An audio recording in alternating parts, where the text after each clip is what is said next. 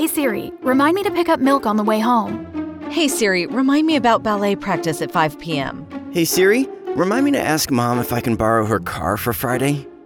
Hey Siri, remind me to call the body shop. Hey Siri, remind me to take out the trash tonight. Siri, hey Siri. Hey Siri. Hey Siri. Hey Siri. Hey Siri. Siri. Siri. Hey Siri. Hey, Siri. Siri. Siri. Siri. Siri. Siri. Siri. The last three chapters have been sort of big, and the concepts are sort of large, and at times, you're kind of sitting there going, okay, try to kind of process through what Paul is saying. Chapter 4 starts sort of like the application side of chapters 1 through 3. And so just some context around Ephesians. The writer of Ephesians is the Apostle Paul. Paul started a bunch of churches all throughout the area that they were in. And here's the deal. He actually was a Pharisee. He was somebody that would kill and imprison Christians. Jesus met him, encountered him, knocked him off his horse, all right, and blinded him, changed his whole life, and he became an advocate for Christianity and wrote most of the New Testament. And so what he's doing is he's writing this letter to the church in Ephesus. He's actually writing this letter from prison. He's been imprisoned for the gospel, and instead of weeping in the corner, which is probably what I would do, he decides to redeem the time and write a letter to a few different churches. And so he writes it, again, the church is full of Jews and Gentiles, which is basically just non-Jews, people that are coming from different backgrounds. They're in this culture that's a lot like our nation, lots of different backgrounds, lots of different approaches to how to do life, relativistic thinking. Your religion's good for you, my religion's good for me. This type of thinking is pervasive in that time. And so he's writing this letter to the church. He hasn't been there in a few years, and so he's reminding them of what he came and what he established. And it's also written to people much like ourselves, very busy people. Everybody's busy, right? You got a lot going on. I mean, even if you got nothing going on, when people say, how's it going? You're like, oh, it's busy. Okay, that's just what you say. Or living the dream whenever really you're not, because you're depressed or something, but that's just how you cloak it, okay? But either way, he's writing this letter to the community of believers that really is a lot like us, okay? So he's writing this letter to us to help us out. Chapters 1 through 3 really dig into the gospel and who we are in Christ because of what Christ has done. And so there were some big concepts that we've gone through and walked through. A couple of weeks ago, we talked about why does the church exist? And we even defined the church, which is very important in our day and age. If you show up to church, it means you are the church.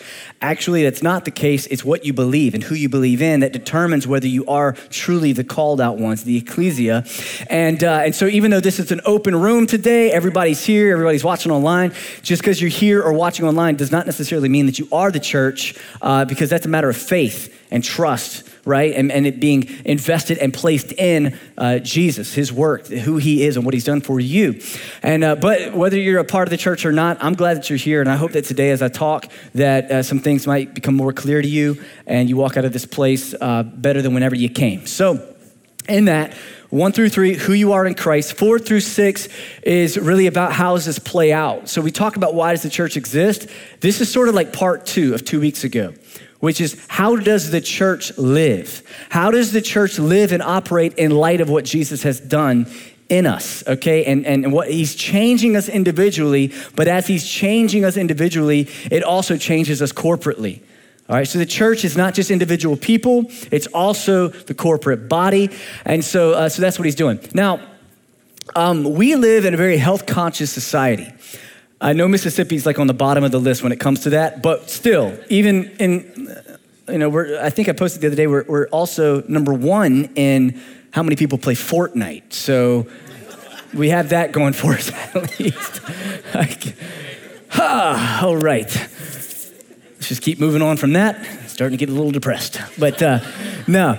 So, but we live in a health-conscious society. I mean, y'all look, even Taco Bell's in the mix. Taco Bell has one of the most nutritious menus now, if you actually do research. It's pretty incredible. McDonald's had salads. What's going on? All right, our whole society is just more aware of health. We're more aware of the medications we take, the treatments that we get, how it affects us later on in life. And so in that, we're kind of programmed to think about that. I mean, even things like smoking years ago used to be just celebrities, every movie, everywhere you went.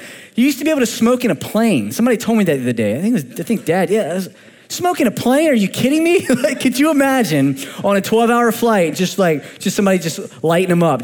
That's terrible. Makes me gag just thinking about it. But, we're more aware of, even the people that continue to smoke, at least they know what's going on. It's not like a surprise that, we have all these issues that take place. We're just understanding our bodies more and we're more health conscious. Paul, in this letter, especially in these verses, he's talking to us about how to be health conscious about the church, about the community of believers. Now, I know that most of you probably, when you think about your spiritual health, you are mostly thinking about your own spiritual health. You think about, how am I doing? But today, I want you to kind of lift up your eyes and think about, how are we doing? How are we doing? Do you ever think about the spiritual health of Northwood Church? Do you ever think and pray and process through that? How are we? How am I doing? How are my friends in my small group? How are they doing? How are we doing spiritually? Are we healthy? And Paul's like, I want you to be health conscious about the body of Christ.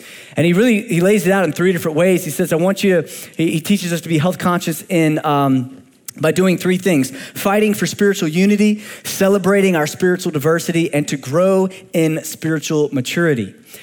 So by the way, if you got your phone and you've got the YouVersion app, you can open up, you can go to the bottom right to more, you can click on events, and you can pull up the map, you'll see Northwood Church, click on that, and you can actually see the main points of today's message with those verses, and take your own notes, okay, so you can remember. Some of you are in sermon-based small groups. This would be a great thing to use because you can actually remember what I talk about past lunchtime, and also look back at your notes and maybe some questions that you get in order to flesh these things out in your small groups as well.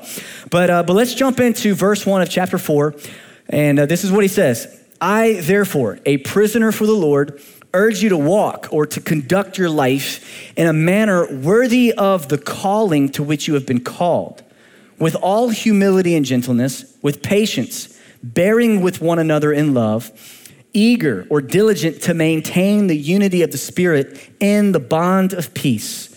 There is one body and one Spirit, just as you were called to the one hope that belongs to your call. One Lord, one faith, one baptism, one God and Father of all, who is over all and through all and in all. Paul has just a wonderful ability just to start talking and just he's just busting through barriers, saying massive things that just really stack on top of themselves. But the first thing that he says when it comes to a healthy church, how do we live out as a healthy church? He says that we must be a healthy church that fights for spiritual unity. A healthy church fights for spiritual unity. Now, if you notice, he says this: we don't create unity, but he says we maintain unity by the Spirit's help. So we don't manufacture or conjure up unity.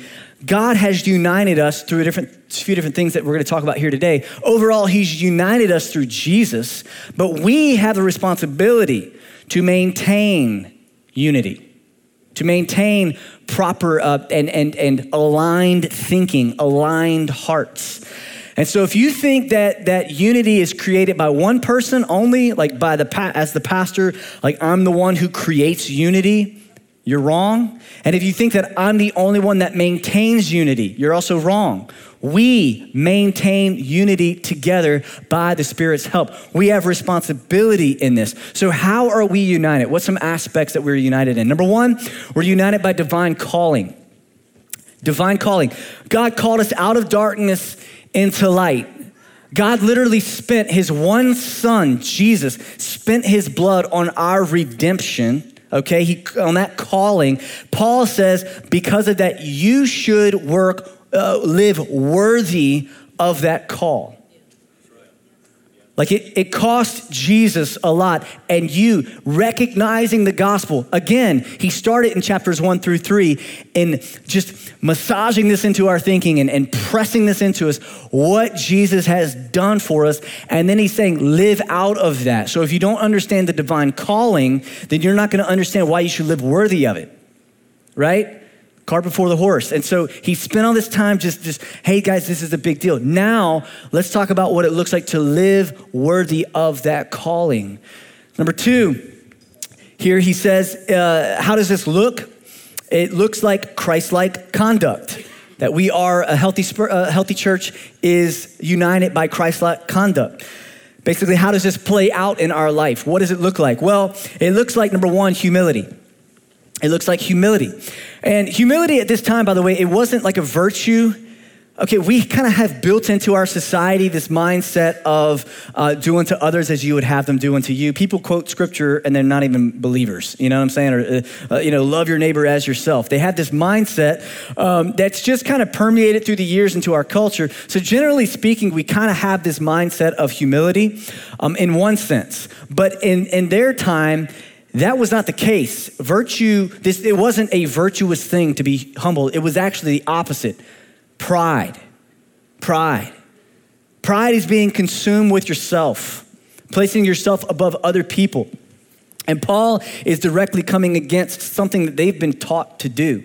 In our society, though, even though there might be a thread of humility in some way, shape, or form, overall, we are a very prideful people. We're very prideful. If you don't think you're very prideful, think about the last time somebody really disagreed with you and what happened in your heart and what came out of your mouth. What happened?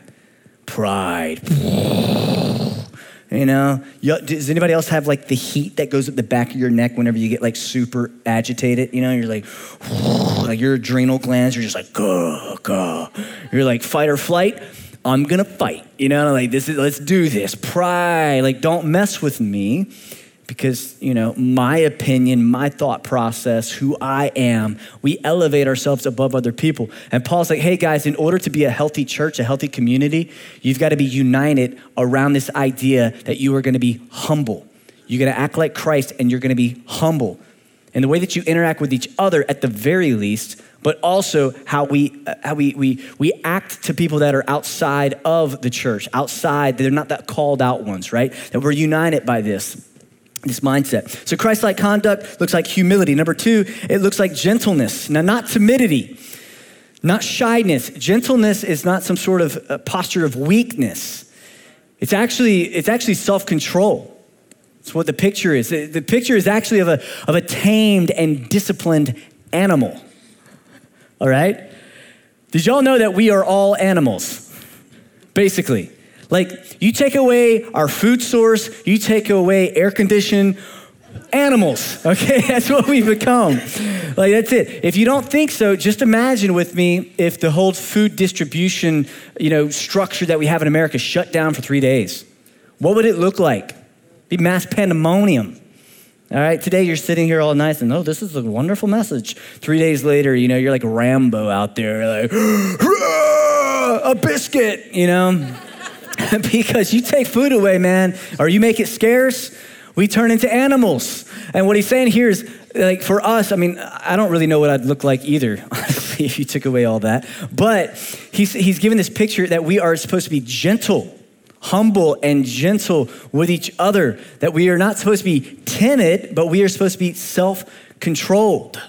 Have control over ourselves, over our words, over our actions. Remember, the next thing he says is it looks like patience.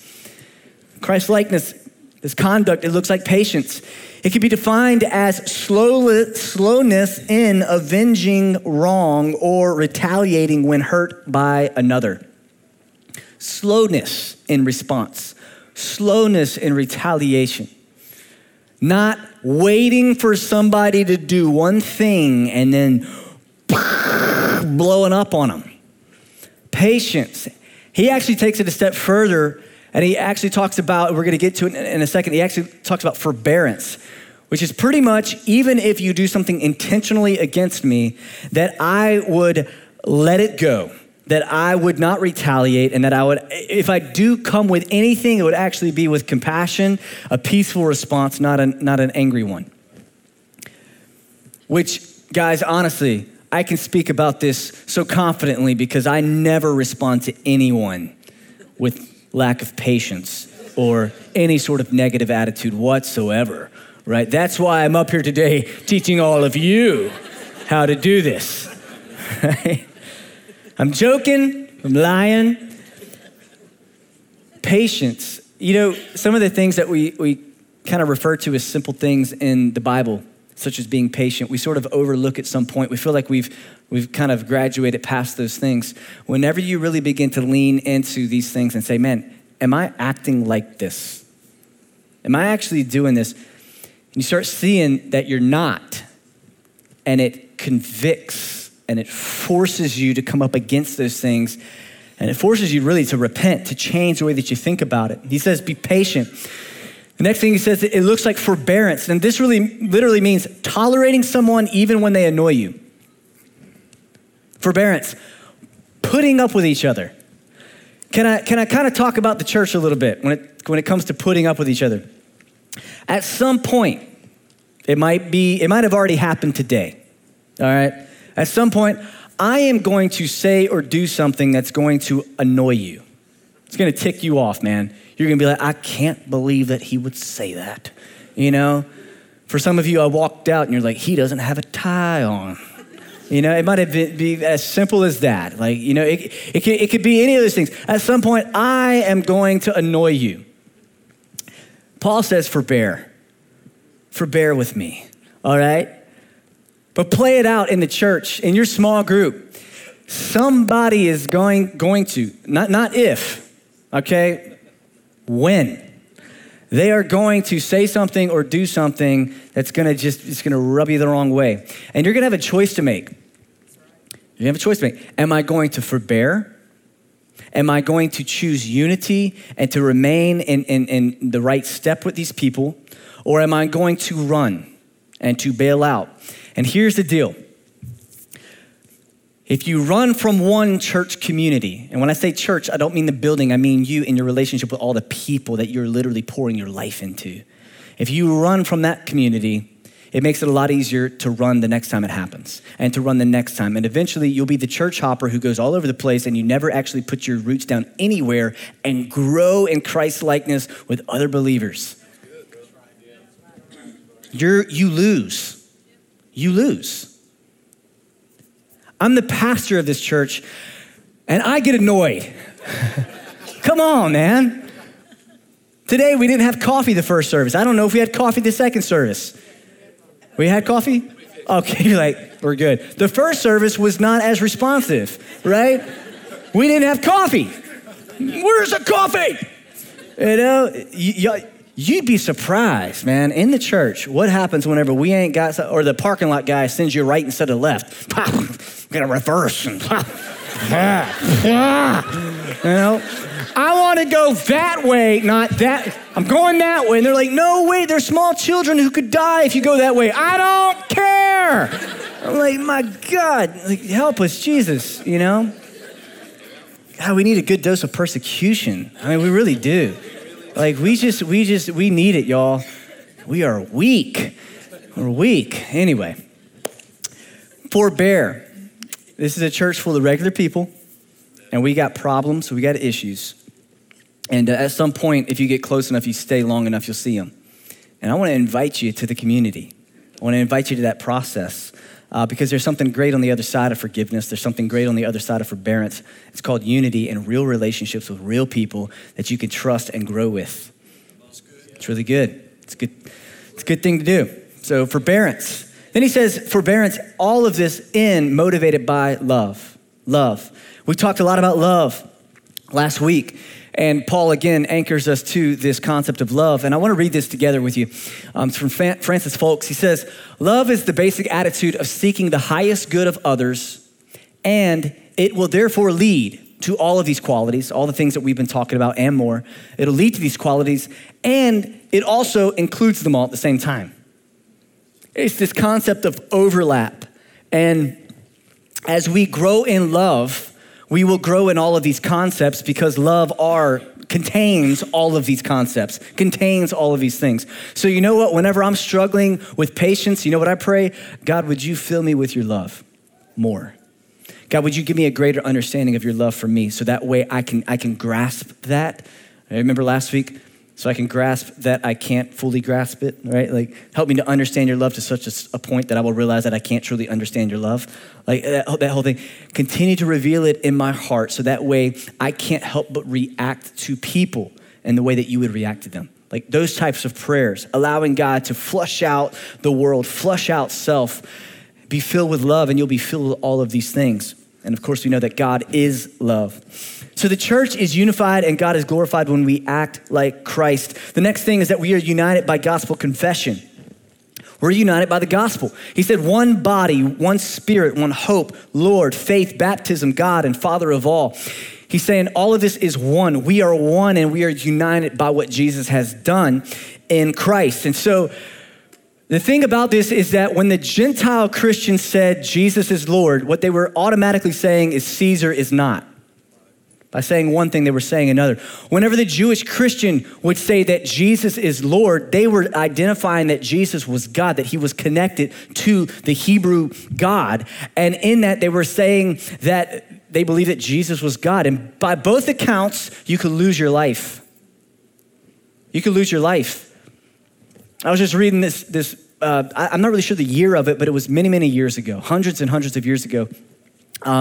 There was people that were writing back and forth about how to navigate being a Christian in a society that was imprisoning and executing people who were naming the name of Jesus.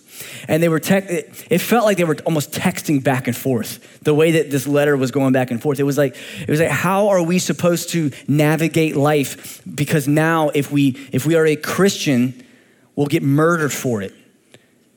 I read one account where I believe it was actually Romans. They captured 3 women. They began to torture these women because they were Christians in order to gather information out of them about all of the Christians. Y'all know about the underground church in China, right? And all of these things that are going on. They capture people and they torture them in order to find information out of them. That's what I'm talking about. They capture these women, torture them, imprison them, in order to find information about the underground church or what was really going on. And they actually got information out of them, and they executed many, many people and imprisoned them. Like that type of struggle is going on. Whenever Paul is saying this, that's what he's talking about. We're like one faith, one baptism, one Lord, and we're all excited about it. And when he's writing it, these people are saying, yep, one Lord. Jesus is Lord, and they know the repercussions from that. It's a big deal to name the name of Jesus, y'all. And it's going to become progressively, culturally offensive. Very much so. Because whenever you say, I believe in Jesus, it means that you believe that there's one way to heaven. That you believe that there is one way, only one way. That he is the source of light and life. It's Jesus. It's not anyone else. It's not just this weird divine God view, like of little g, big G, whatever's good for you. No, it's like Jesus. It's personified in the gospel. And by saying, I am a Christian, you are declaring truth in a major way, big way. One that's very offensive to people. The gospel is very inclusive in one sense and very exclusive in another. One Lord, one faith, one baptism. This confession, when properly communicated and properly understood by the church, it unifies us. It unifies us, all right? The gospel unifies us. Now, Paul instructs us in the second way for the church to be healthy. He just talked about fighting for spiritual unity. Now, in chapter 4, verse 7, so where things kind of change up a little bit. Let me read this. Verse 7, but grace, when he says grace, he's talking about grace for ministry, okay? Not saving grace, but grace for ministry, was given to each one of us according to the measure of Christ's gift. Now, in case you've read ahead, you know that right here, Paul changes direction. Okay, I would encourage you to read these scriptures and not just read them like blah, blah, blah, blah, blah, blah, blah, blah, or just press play on YouVersion and let it read to you. And like you never pause it and go back and say, wait, what did he say, right? What is Paul trying to say right here? He actually changes gears. Y'all know how Paul writes. He's like, 1, 2, 3, squirrel. That's how it feels like sometimes, okay? There's meaning behind it. It's intentional, but at the same time, as a reader, sometimes it's like, wait, what? So he says the measure of Christ's gift. Then he goes in verse 8. Therefore, it says, and he's really talking about Psalm 68, verse 18 right here. He's quoting it. When he ascended on high, he led a host of captives and he gave gifts to men. And he says, in saying he ascended, what does it mean but that he had also descended into the lower regions, the earth? He who descended is the one who also ascended far above all the heavens that he might fill all things. Now, I'm not going to be really teaching on these verses. I'm not going there right now, but there's some aspects of these verses that theologians still disagree on. They're not really sure about exactly what Paul meant in certain things, like when he says the lower regions, what is he talking about? He literally went to the pit of hell, like into the earth, or was it just that he was buried? Okay, but there's all sorts of things, and you could read different commentaries on that. But what Paul's really doing is he's tying the fulfillment of the fulfillment of Psalm 68 to Jesus. All right, if you go read Psalm 68, you'll see he's talking about the victory and the spoils, and you just have to go read the whole chapter. But he's tying Jesus as the fulfillment of Psalm 68. And he does that a lot. We've talked about this, that Paul will reach into the Old Testament, the scriptures that the Jewish people have been raised on, and he'll pull it in and into the New Testament for us. And he's showing them Jesus is fulfilling these things. Isn't it awesome? These prophecies, all of these things that we've been talking about and memorizing for years, Jesus finished it. Jesus has fulfilled these things, and he's doing it here in the same way. Also, when he talks about the ascension, one of the components of the ascension of Jesus, you could read this in John 7:39, is that as Jesus ascended, later Jesus had to ascend in order for the Spirit to be sent. And now the spiritual gifts and all the things that we enjoy that build the body of Christ, Jesus had to go in order for these things to be accomplished, and they're made possible because of Jesus. And so that's sort of like a really, really quick way of saying that. Sorry to fly through that, but we're gonna continue to move on. Is that good with you guys? All right, cool. So verse 7, he said, but grace was given to each one of us according to the measure of Christ's gift. Verse 11, these gifts, how do they look? What are they? Interestingly, they're gifts that are summed up and embodied by people. He gave the apostles, the prophets, the evangelists, the shepherds, and teachers to equip the saints for the work of ministry for building up the body of Christ. All throughout Scripture, a lot of the New Testament, you're going to find different places where Paul talks about spiritual gifts, and there's all sorts of different gifts that we all have. Here he mentions 5 really like ministry or office gifts, okay? And these 5 gifts are here, it says, to equip the saints for the work of ministry for building up the body of Christ. The next thing that Paul is overall is stressing is a healthy church celebrates spiritual diversity. Celebrates spiritual diversity, different gifts and responsibilities. There's different gifts and responsibilities in the church. And gifts and responsibilities describe our functions and positions in the church, but gifts and roles don't describe our value. So we just had the worship team up here. They're leading us in worship, singing, wonderful, pure hearts, leading us all. And we're here in the crowd and we are following their lead. But one thing that is happening is that there is a function of gifts and responsibilities and roles that are taking place. But one thing that's not happening is that's not defining their value nor your value. There's not some sort of like wall here that makes me more valuable than you. We're human beings created in the image of God. I may have a different role and responsibility that may carry more weight in this organization, in this community, but it does not say that I have more value than any one of you. So I believe that there's a great amount of honor and respect for different roles and responsibilities. I believe in honoring one another, but I also don't believe in devaluing one or using that honor in order to manipulate. That's why a lot of people don't trust pastors anymore. Because pastors have ruled people. They've been God's voice. And you come to me and I tell you what you should do. And you must listen because I am the anointed. Right? Right? And they say things like, God told me to tell you this. And they abuse their authority and they misuse it. A lot of times they do that out of insecurity. Some of it's learned behavior. You ever met a pastor and you watch them maybe on, teach or whatever, you interact with them in a Sunday morning experience, and then you talk to them later and they're like a completely different person? So they put on the garb, and then they're a completely different person when you see them at Walmart. That's one thing I could say about the pastors here on staff, is that we don't know how to be anybody else except who God's created us to be, and that's how we're gonna operate. So these offices, these titles have been misused. Well, I'm apostle so-and-so. I'm prophet so-and-so.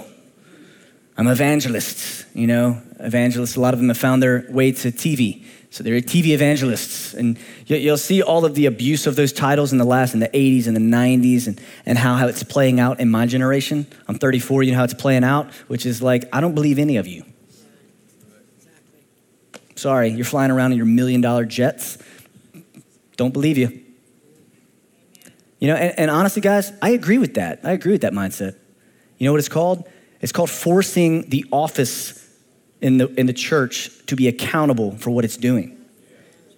And so like that, I think it's overdue. The whole concept of paying for redemption or paying for healing, all this trash. It's so good to see it begin to will up, shrivel up and die. It's good. And you know what's replacing it? You know what's replacing all of that trash in the church? The gospel. Isn't that wonderful? Isn't that good? It's good. And so anyway, I'm not gonna go there. We celebrate spiritual diversity, all right? We celebrate our different gifts and responsibilities and roles. Anytime that you begin to look at someone and you envy them and you covet their gift or their ability or their responsibility that they have, you need to realize that at that moment you're stepping into a place of sin where you are not celebrating the diversity that God has created in his body, but you're actually beginning to undermine it, erode it, tear it down, and you're actually affecting the overall spiritual health of this community. We don't have politics here. Because somebody's gone to church here for 50 years does not mean that they have more say-so than somebody that's been here for 5 years.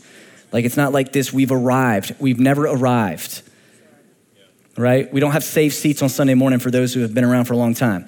Although we do have some reserved seating for pastors and stuff. That way they can sit somewhere from time to time. By the way, we have a lot of open spots in the front row. If you guys ever want to come and sit up front, I'd just invite you, all right? But you know what I'm talking about.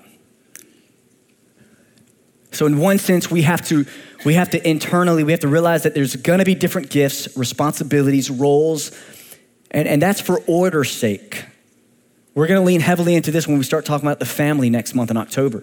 Because what you're gonna see is Paul's gonna take everything that he's talking about, he's gonna immediately apply it to the family. The man being the man and the woman submitting to the man out of reverence for Christ. Both mutual submission together as a team, not of value, but talking about order. It's the same thing in the church. Somebody has got to be the leader. Somebody's got to be the leader. And that leader should not be manipulative, controlling, power hungry, right? They should live a life that's worthy of that calling just as much as the people that are following that person. So we celebrate spiritual diversity. Now there's 5 different things he says here. Number 1 is apostles. And just to kind of give you a quick overview of what these things mean. Apostles is someone who is gifted in an entrepreneurial type of mindset when it comes to the church. Big picture thinking.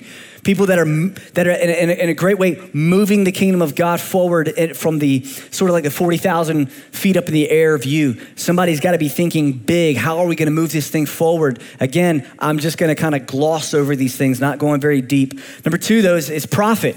A prophet is someone who, they have the supernatural ability to speak into people's lives and to hear from God, speak into people's lives, and even sort of have a sense of direction of the church, where the church is headed. We need prophets. We need people that are hearing from God and sensing God's leading in the church in order to direct the church according to God's will. Number, the third one is evangelist, a person that's gifted to preach and teach and help people who are lost find hope and find healing in Jesus. That they teach and they preach to win and save the lost.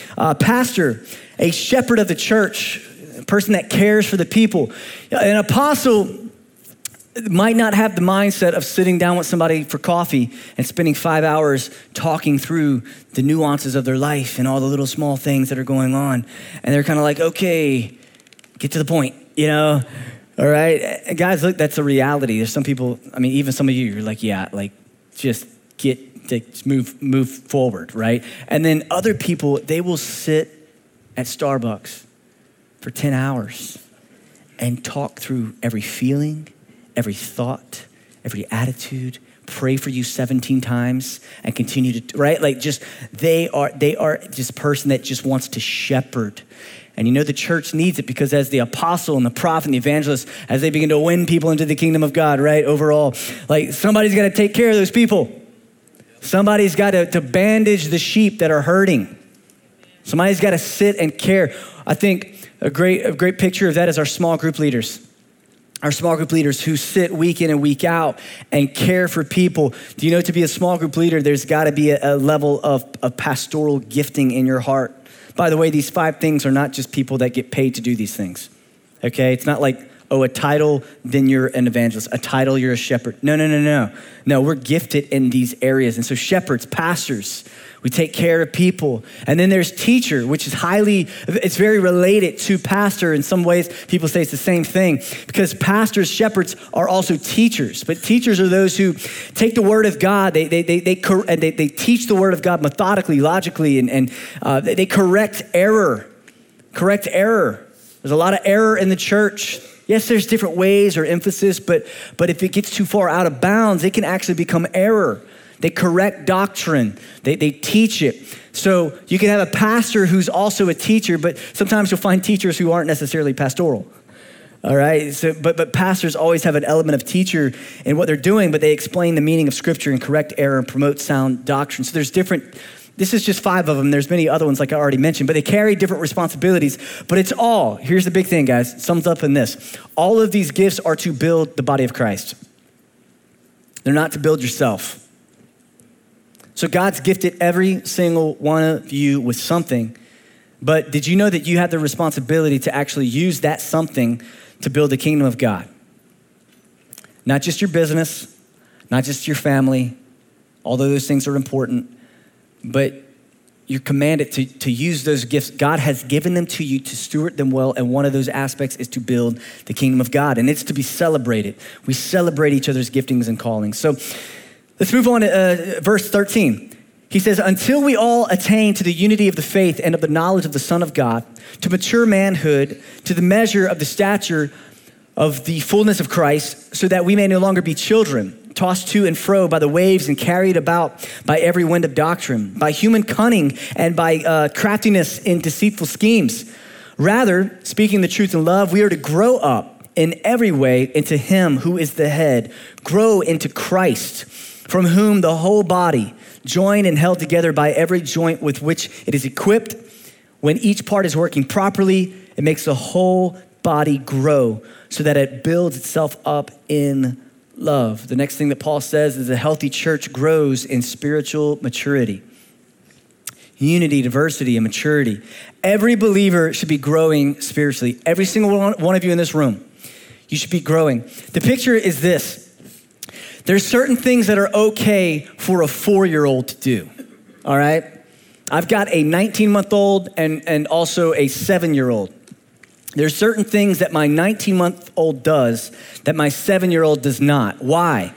Because my 7-year-old has matured and grown past, using the bathroom on herself, okay? Like, honestly, I can't wait till the 19-month-old is not doing what she does anymore. Oh, man. Oh, yesterday. Never mind. All right. Mommy was gone shopping and Daddy cleaned up the mess that was left. My goodness gracious. I'm one of those guys, I have to hold my breath the whole time. I'm like,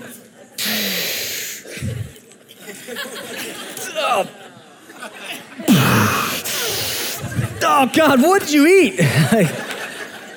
It's just a good old Saturday morning.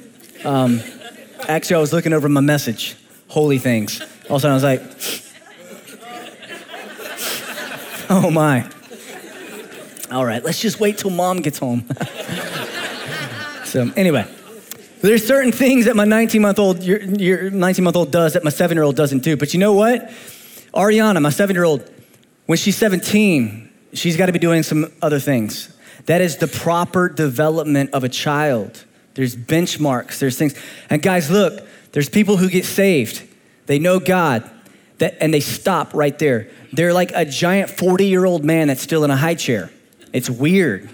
It's weird, all right? And you know what happens when a person says, yeah, I've been going to church there for 20 years, but yet they still have hatred in their heart. I've been going to church there, I've been here for 25 years, but they stopped growing 40 years ago. It's weird for a church. It's weird. It's like, man, the people, again, I'm talking about our church. I'm talking about this community right here, guys. When somebody attaches themselves to this community and somebody's still sleeping around and they've been in church for 10 years, and they're serving, and they're doing, but there's this secretive lifestyle going on. You know what that communicates?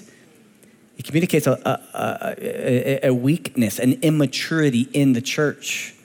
There's certain things, I expect my 19-month-old to throw herself on the floor and throw a fit. We're trying to work that out of her, but you know what I mean. Like, it makes sense. She's 19 months old.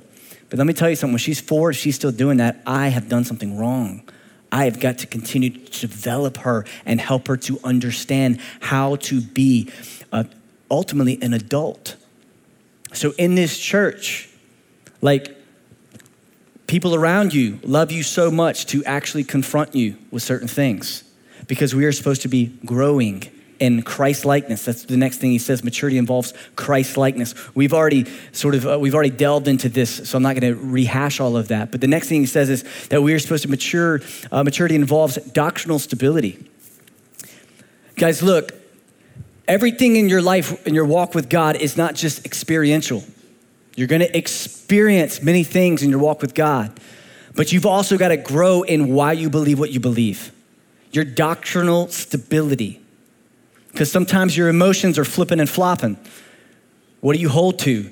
Your doctrine, your belief, your theology. It withstands the waves and the wind. That's what he says here. If you're not secure in what you believe, you will be tossed to and fro like a child. Have you ever had somebody talking to you and they've done their homework and they know what they believe and they start talking to you and they ask that one question that you don't have the answer to? What happens right there in your heart?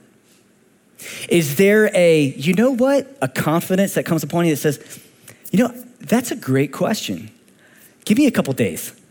Let me go study on that. Because, man, I tell you, with a confidence in your doctrine that says, I know that there is an answer to this. There is something, I've just got to go discover it and find it, right? Like, it actually embrace it. Or is it more of a fearful dread of, oh no, is this the thing that's gonna break my faith? Oh no, right? I'm talking about a church, us believers, being confident in what we believe to such a point that we're stable.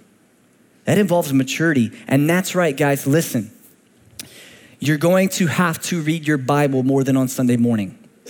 You're going to have to seek the face of God through prayer. You're going to have to spend late nights on YouTube watching people explain the word of God. You're going to have to, I find this intriguing. So many people know so much about stuff that doesn't matter. But yet when it comes to their eternity, they're dumb. It's like, I can tell you how the engine can be taken apart and put back together 4 different ways and increase the torque. And it's like, hey man, man, the blood of Jesus, huh? Like, man, God is love. Like, dude, let's talk about that. He's love. That's all I got. What's going on there? Whatever we study, whatever we value, we grow in and we mature in. We got to grow and mature in our doctrine, y'all. Are there going to be questions that are hard to answer? Absolutely. But we must engage in the process of it. So maturity involves doctrinal stability.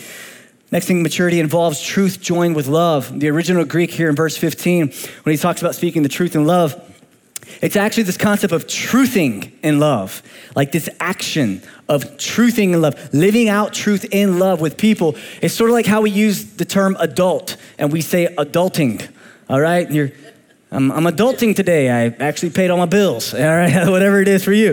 Like you're adulting. Here he's like, you got to truth. You need to be truthing and you need to be acting this out in love. Love is always truthful, but being truthful is not always loving. Church, listen, you can say the exact correct, accurate thing without love, and it's really gonna do damage. You'd be better off shutting your mouth and not saying anything, because truth without love can be damaging. But you know what? Love without truth can also be damaging. You gotta speak the truth in love to yourself, to your family, to your friends, and you also, as you speak truth, you also need to receive truth in love. Guys, look, people are gonna tell you things. You're gonna have friends around you, they're gonna come up, they're gonna say, hey, look, I love you, but like, I really feel like you're missing the mark here.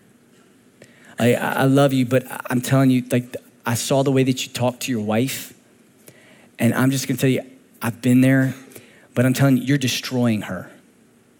You're destroying her. And guess what, man? At that point, you know what you need to do? Dude, thank you so much for sharing that. And I'm gonna pray about that. Thank you for loving me so much. This past week, I was in a group and somebody shared some sin that was in their life. They confessed their sin. And it was a bombshell. And you know what was amazing about it is that the response was so godly and so pure. And it was, first off, thank you for being so transparent. But then everybody surrounded them and loved them. Why? Because God had forgiven this person. God's forgiven you, but you know what? The Bible also says that we confess our faults one to another to find healing. Find healing.